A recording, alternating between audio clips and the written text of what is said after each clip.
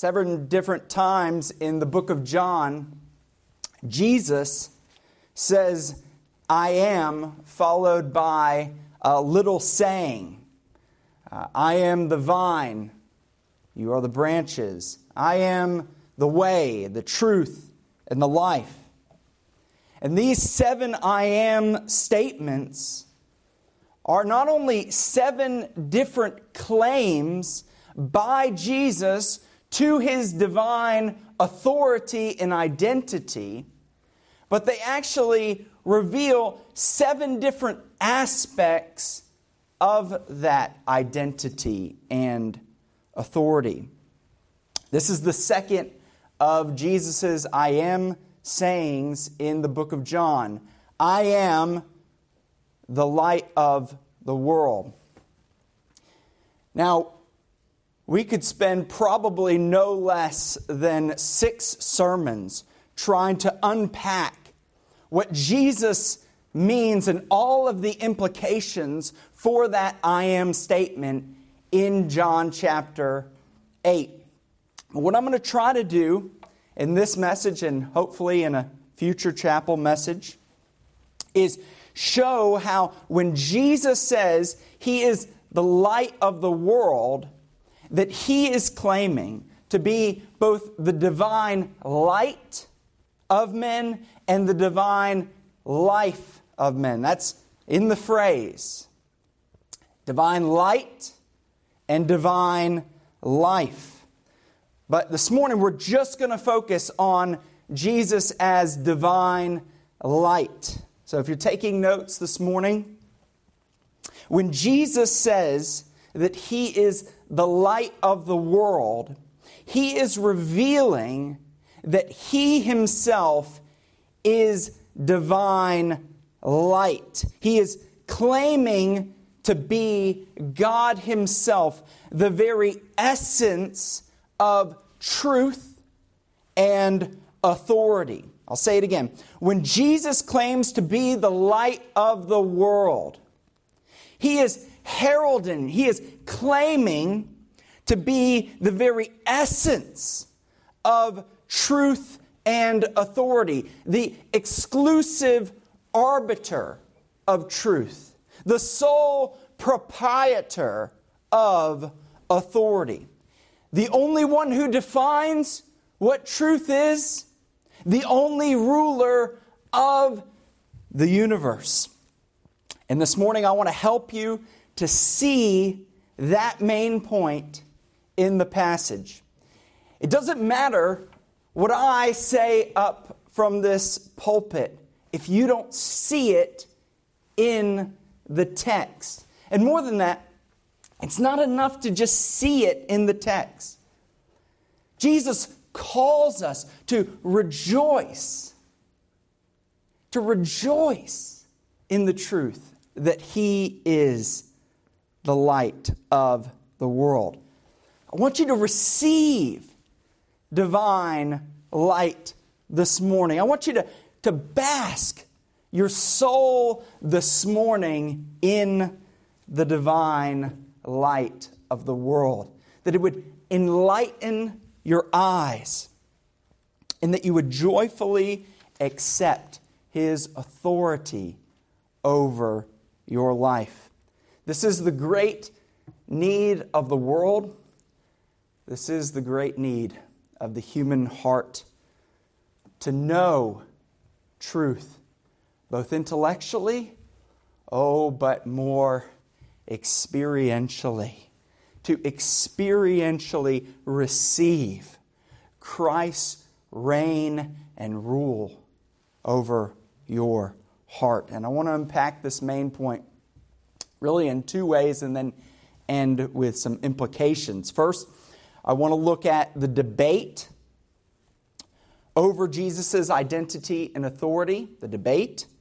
And secondly, I want us to look at how Jesus establishes His identity and authority. And then we're going to end by way of application by showing you from this passage how Jesus connects His very identity as the Word, and indeed His words, with the Word of God and make two implications for our lives. So first, the debate over Jesus' identity and authority.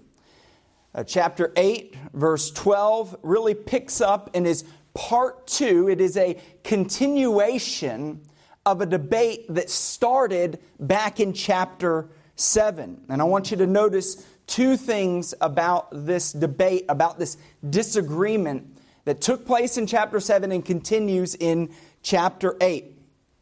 First, notice the subject of the debate. That the subject is primarily about Jesus' identity, origin, and authority. We're going to see that over and over again, that those three themes come up over and over again. His identity in connection with his origin and what bearing that has on his authority. All of the questions in this passage surround identity, origin, authority. And as we're going to see with today, this subject always brings division. John 7, we read that when people heard him speaking, what he was saying, how he was saying it, they were both amazed and confused. He was saying things like in John 7:37, "If any man thirst, let him come unto me and drink. He that believes on me, as the Scripture has said, out of him shall flow rivers of living water." And the result of him saying things like that is that on the one hand, some were amazed. They said, "This is a prophet." But they said, "This is a prophet. This is the Christ." And yet, others scratched their head and were confused. Well, how can this be the Messiah? I thought he's from Nazareth. The Old Testament prophesied that the Messiah was to come out of Bethlehem, Galilee. Do you hear it? Origin, identity, authority. But notice not just the subject of the division, notice the individuals involved in the discussion and ultimately those who side against him.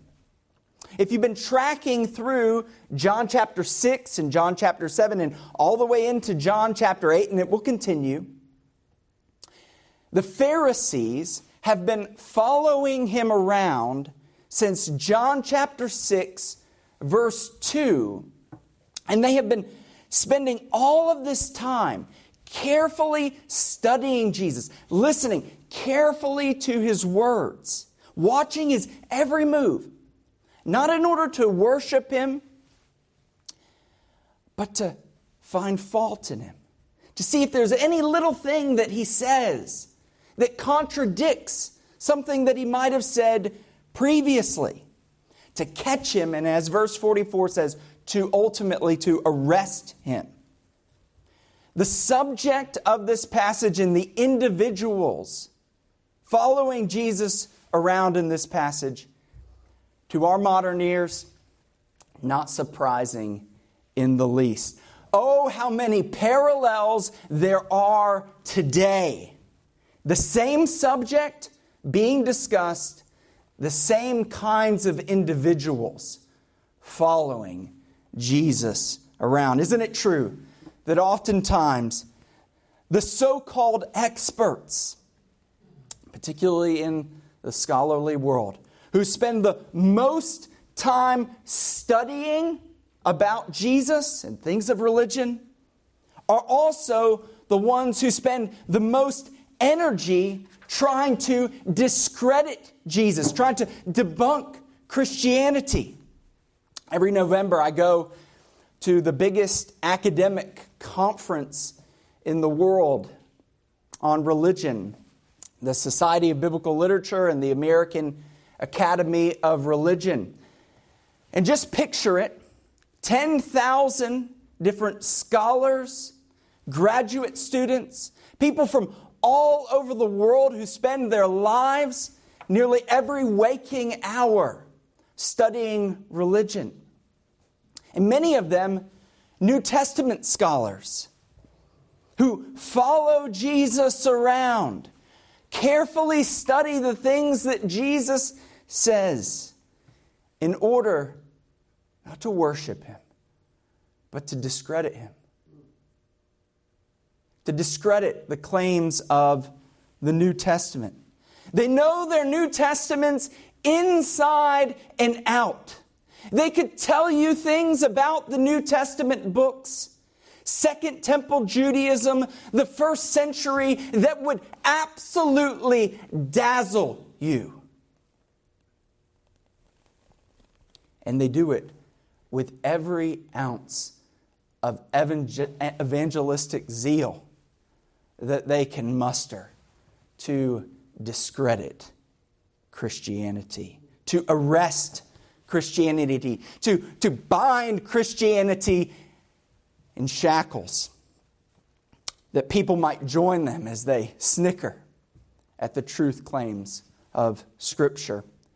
Probably the most infamous or famous New Testament scholars is one of my former college professors, Bart Ehrman, who is the head of the religious studies faculty at the University of North Carolina. Maybe you've read Ehrman's books, or you've seen him on the History Channel or a documentary.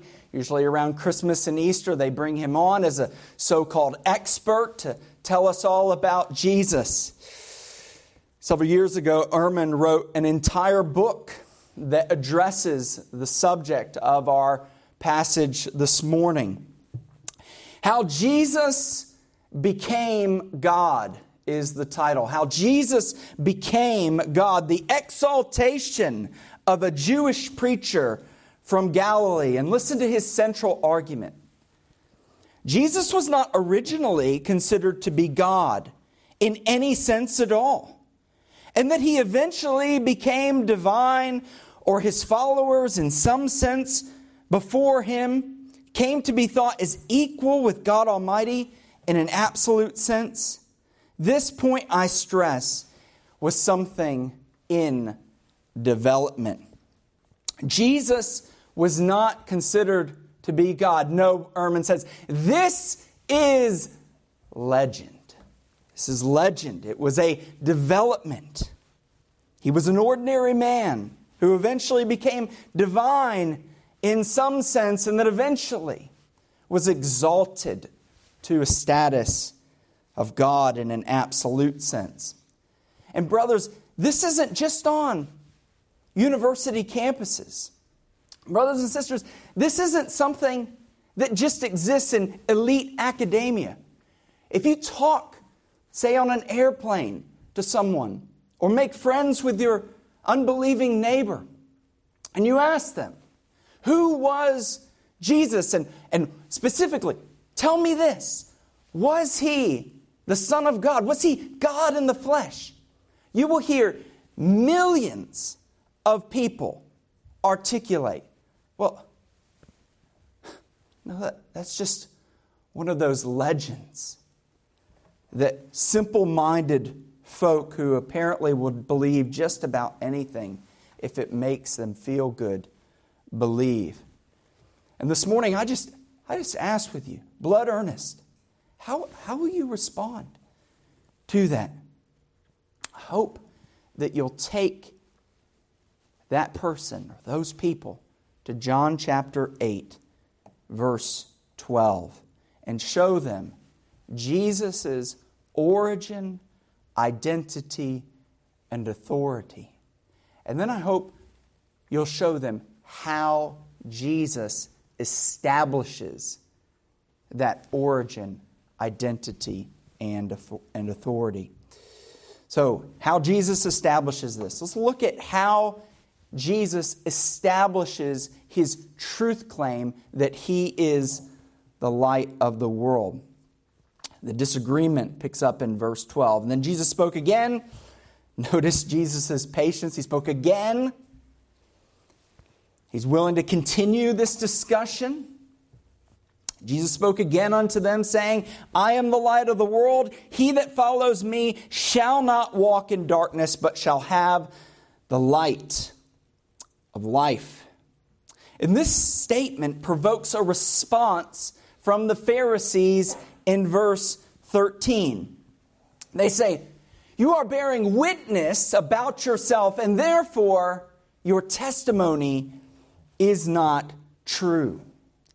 Now, at this point, you need to stop and ask, why is that there? Why is that the way that the Pharisees respond in verse 13? Where did that come from? Why is that their response? When you read the Bible, do you wrestle with the difficult questions? When you preach, do you help your people wrestle with difficult questions and then help them to see answers to their questions in the text by the help of the Holy Spirit, enlightening their eyes? So Jesus says, I am the light of the world. Whoever follows me will not walk in darkness, but will have the light of life. And they say, you are bearing witness about yourself and your testimony. Well, it's not true. Why did they say that? Well, they're playing a little intellectual game with Jesus in order to catch him in his own words and show that he is self-contradicting himself. They are repeating word for word what Jesus said in John 5:31. And they're saying, oh, see, you said, if I bear witness about myself, my testimony is not true. And here you are, bearing witness about yourself. We don't need to listen to you, Jesus. See, while the Pharisees have been silently lurking in the background up until this point, following him around, not saying anything, this is actually the first time in John's gospel that they actually speak up. It's almost as if they've been carefully waiting, don't want to speak too soon, but now we've really got some evidence. You're testifying about yourself. You have a single witness testimony, Jesus. Self-testifying evidence, Jesus, doesn't work in court.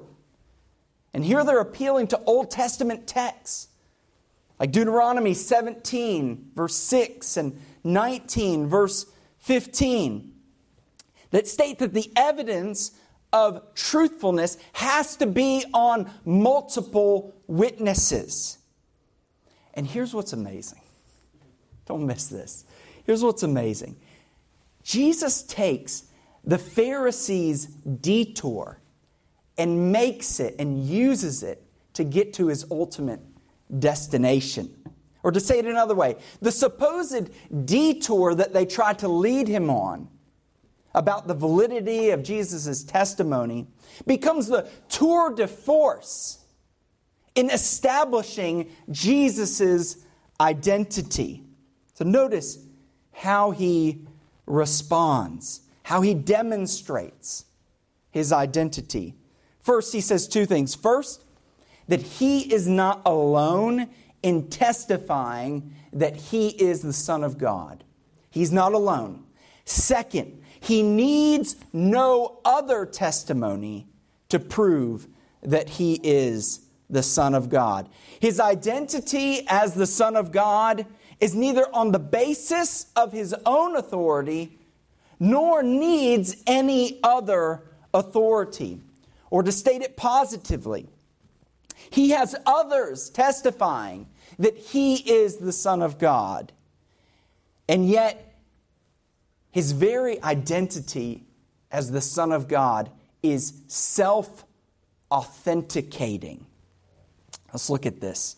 So first, he's not alone in testifying that he is the Son of God. And I'll just give it away here.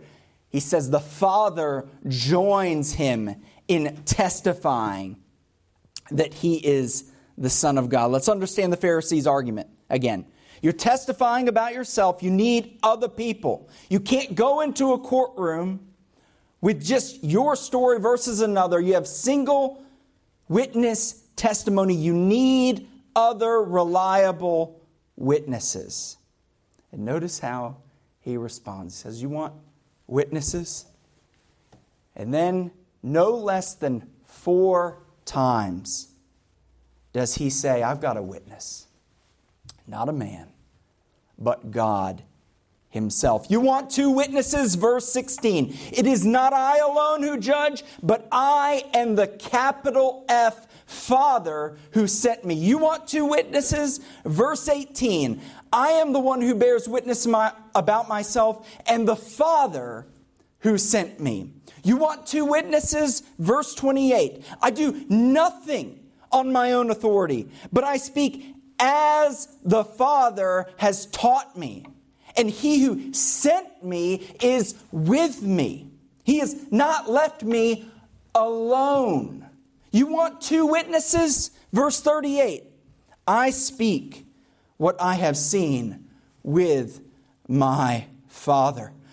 What an astonishing claim.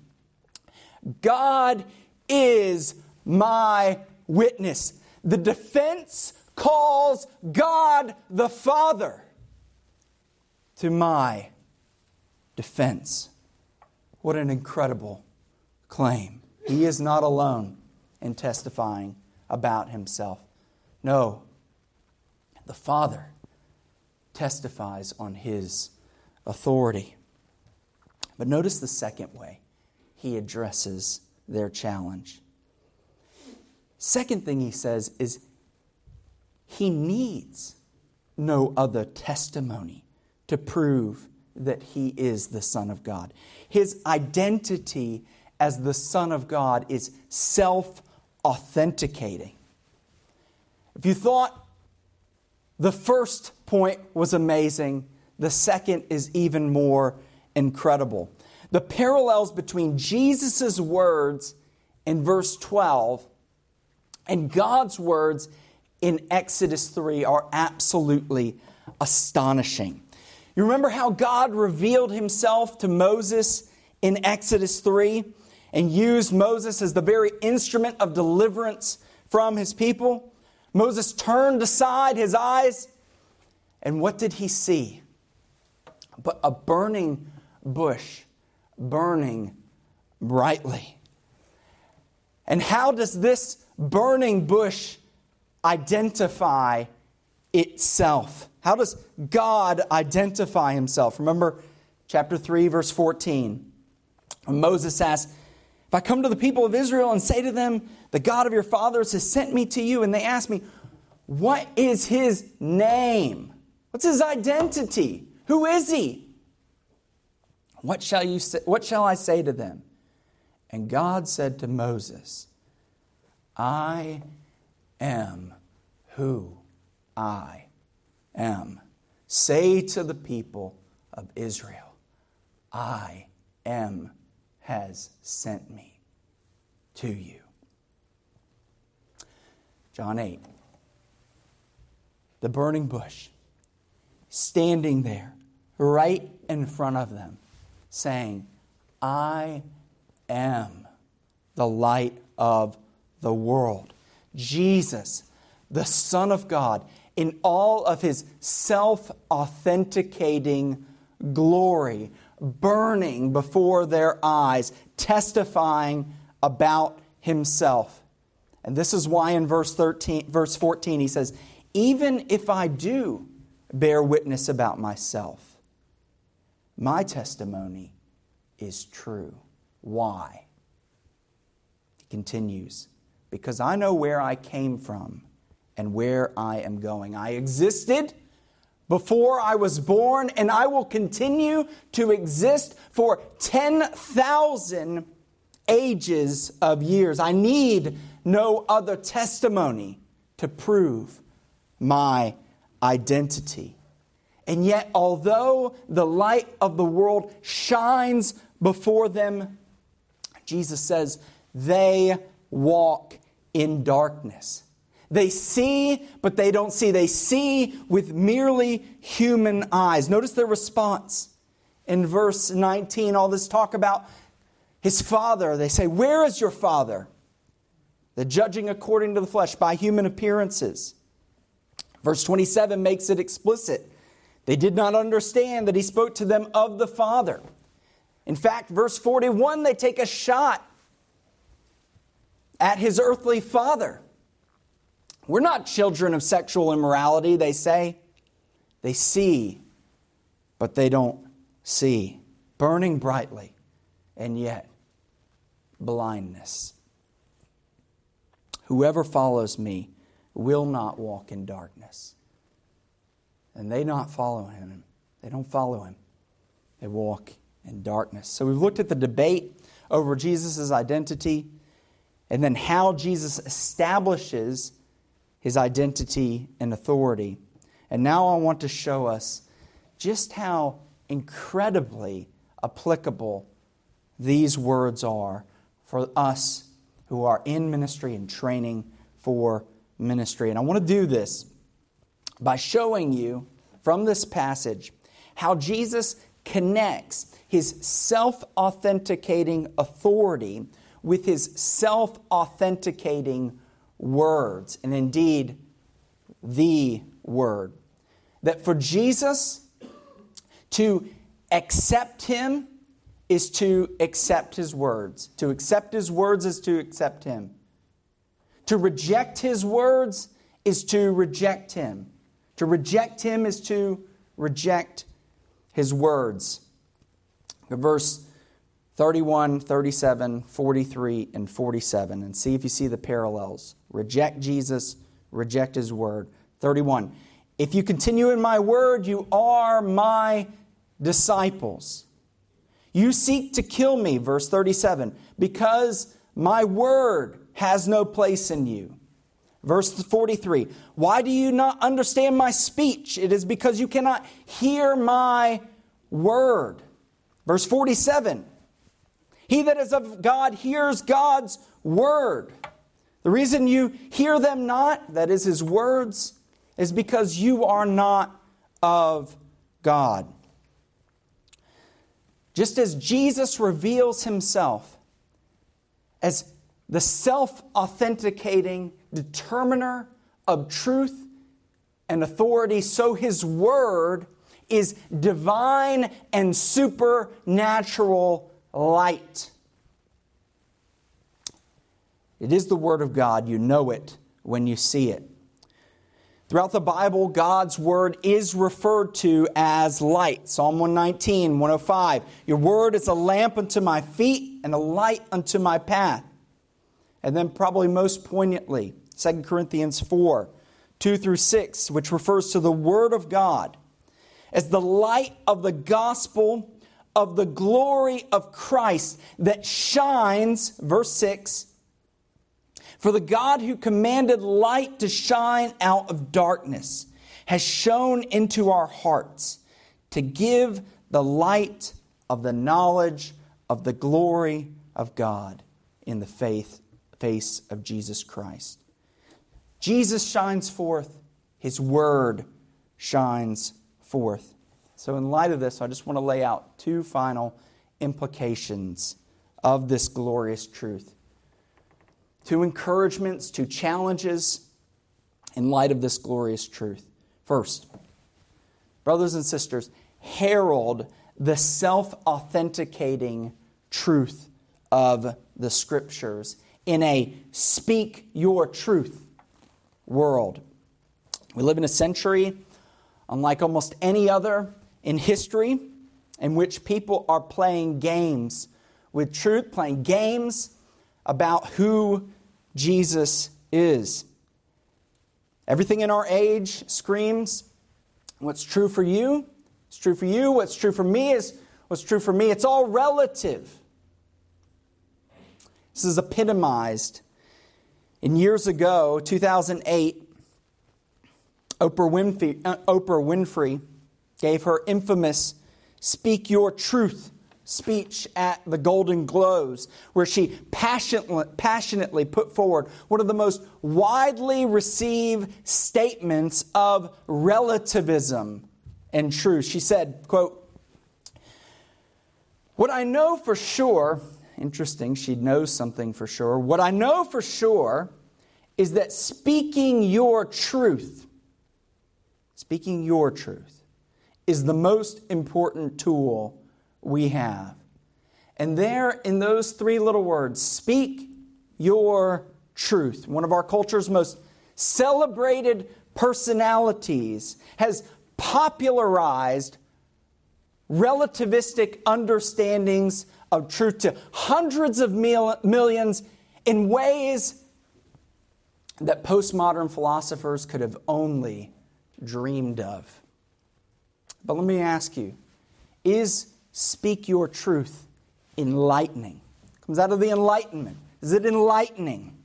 Several years ago, I was living in Washington, D.C., and a massive storm came through, leaving 6,000 people compact in my little local community without power for 3 whole days. It was unlike anything I'd ever seen. And because trees had fallen on many people's power lines and homes through all hours, even at night, people were trying to clear away the wreckage. You go out at night and you would notice 2 remarkable things. First, you would notice that it was incredibly dark. I've never seen anything like this in a local community. It was incredibly dark. The second thing you would notice is that everyone was walking around with their little flashlights, huddled in their little flashlights, and you could see it from blocks away because it was so dark. You could see all of these little flashlights walking around. And to tell you the truth, it was so dark, the flashlights didn't really do that much good. You could still barely see. And I'll never remember mornings quite like those next 3 glorious mornings when, after an evening of darkness, the sun came up. The sun came up. Everyone put away their flashlights and basked in the glorious sunrise as they felt the sunshine on their face. Our culture tells us the only way we can navigate the abyss, the darkness of all the truth claims out there, the best they can do is, you got your little flashlight? I got my little flashlight. Leave one another alone. We have to call people, to beckon people, to smash these little flashlights and exchange it for the sunrise of God's Word. To tell them the light of the world has come and He has revealed Himself in His Word. There's a quote that hangs on my wall in my office that I repeat almost every time I'm on an airplane or having a conversation with someone and they ask me, why do you believe in Jesus? Why do you believe all of this? And I pull out that quote by C.S. Lewis, hangs on the wall. It says, where he said, I believe in Christianity as I believe in the sun. The sun has risen. Not only because I see it, but because of it, I see all things. Jesus and His Word is the light of the world. The only way we see anything is through the truthfulness of His Word. And yet, because of His Word, as we dig into it, it applies to everything. Dear brother and sister, let this cause you to do 2 things. First, bask your soul in the sunrise of a God-defined, God-entrenched worldview. This isn't about winning the worldview conversation with a postmodern culture. This is about soul basking. It's about seeing and savoring God's Word and seeing how it defines and applies to everything.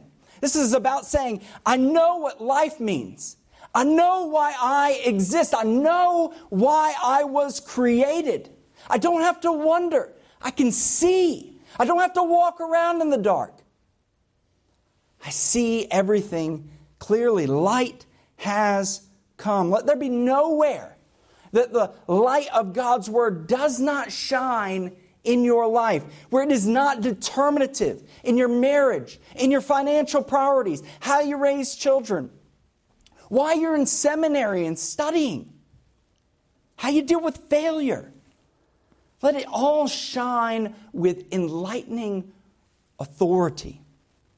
And secondly, when you preach and when you pastor, bathe your people in the God-defined, God-entrenched worldview of the Word. Show them how the Word defines and applies to everything. That there's nowhere that the Word of God does not shine. Show them that it's the only place that life is found in following Christ. That's next sermon. But show them that's where life is found. John Owen says the world is filled with so many lifeless, sapless, graceless, artificial declarations of divine truth that we may sooner squeeze water out of a pumice stone than one drop of spiritual nourishment out of them. By contrast, how many millions of souls have received divine light and consolation suited unto their condition? Say with the Puritans, happiness is holiness, obedience to God's Word, and holiness is happiness. Second challenge, herald the self-authenticating authority of the Scriptures over all other authorities. If somebody asked you, how do you know that the Scriptures are the Word of God? How would you answer them? One of the most self-suicidal answers that exists in the evangelical church is that the church, the way we know that the Word of God is the Word of God, is that the church established 4 criteria for what would be Scriptures, and then chose which books of the Bible or Scripture on the basis of that criteria. They would say every single book of the New Testament needs to be apostolic, that is, written or sponsored by an apostle, orthodox, consistent with the apostolic teaching and the rest of Scripture, universally accepted by the local church, and inspired, giving some internal sense of divine inspiration. Maybe you say, well, what's wrong with that? What's wrong with that? Sit at the feet of John Calvin and see if you hear what is so suicidal about that approach. He said, a most pernicious error widely prevails, that Scripture has only so much weight as is conceded to it by the consent of the church. As if the eternal truth of God depended upon the decision of men. There's an exclamation mark at the end of that. What else can there be, Calvin, but the decisions of men? To which he answers, the self-authenticating authority of the Scriptures. And same thing as in Westminster Confession of Faith, chapter 1. The internal testimony of the Holy Spirit bearing witness in the heart of the believer that it is the Word of God. Calvin says the self-authenticating nature of Scripture is as like, quote, white and black things do of their color, sweet and bitter things do of their taste. You hear what he's saying? There's no prior inference. You don't infer sight. You don't infer taste. You either see it, you either taste it, or there's nothing. When Lazarus was raised from the dead, he did so by no prior inference at all. He simply heard Jesus speak and was raised from the dead. Of course, although Scripture is our fundamental starting place, historical testimony confirms this. But this isn't ultimately about having your worldview ducks in a row. It's about deliverance. Deliverance from the darkness of sin and unbelief. It's about deliverance from lies and the father of lies, and perhaps the greatest lie of it all, that you are your own authority. Can you say, when you read the Scripture, what Augustine said in his Confessions, that something internally cried within him that it was true? Within me, he said, within the chamber of my meditation, truth speaks. Not in Hebrew or in Greek or Latin or with any outlandish speech, without lips, without vocal organs, without sounds of syllables. The Word speaks true. I hope your heart sings when you read God's Word, because you say, I see Jesus. I see Him clearly, and oh, how I long to see Him more. Come, Lord Jesus. Let's pray.